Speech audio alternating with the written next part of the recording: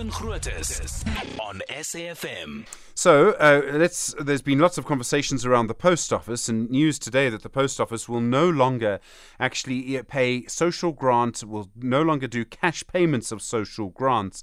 That's from next year, and this is all to do with the way the Postbank is operating. Dr. Bongani Diako is the spokesperson for the Postbank. Dr. Diako, good morning. Good morning, Stephen, and good morning to the listeners at home. This process starts in January. It'll be over 3 months. Why are you phasing out the cash withdrawal of grants? So we're phasing it out, Stephen, so that it's not something that we're pulling the plug instant on, and we can gradually orientate the people we are moving to the national payment systems to the new service points. And is that going to be easier for people then, or is it going to be harder?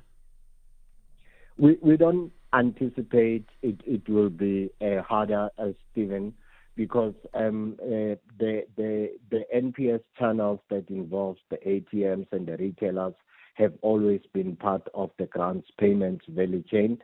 What we are doing now is migrating about 2% of people that have always been collecting their money at the post office or at the physical cash pay points where a cash van will drive into a location and people queue to collect money. So we are just moving them to say, hang on, we want to improve the quality of your service. Can you then use the other available channels instead of these two channels that are not really dependable? How many people are actually getting their social grant in this way every month? So across the branches, Stephen, we've got 161,419 people throughout the country. And at the CPPs, it's 136,979. So 136,979 across the country. So more or less around 300,000 people that we are moving to collect their money via the national payment points. And you're phasing it out slowly, so you've got 3 months to do it. Are people going to be told that this is happening in each case? We've already started telling them.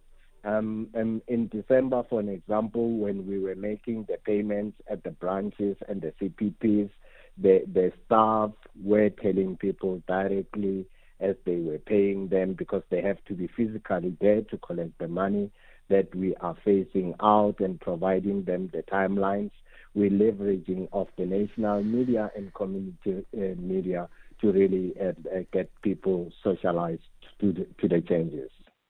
Dr. Bongani Diako, thank you very much indeed. Spokesperson for the Postbank, really do appreciate the time this morning.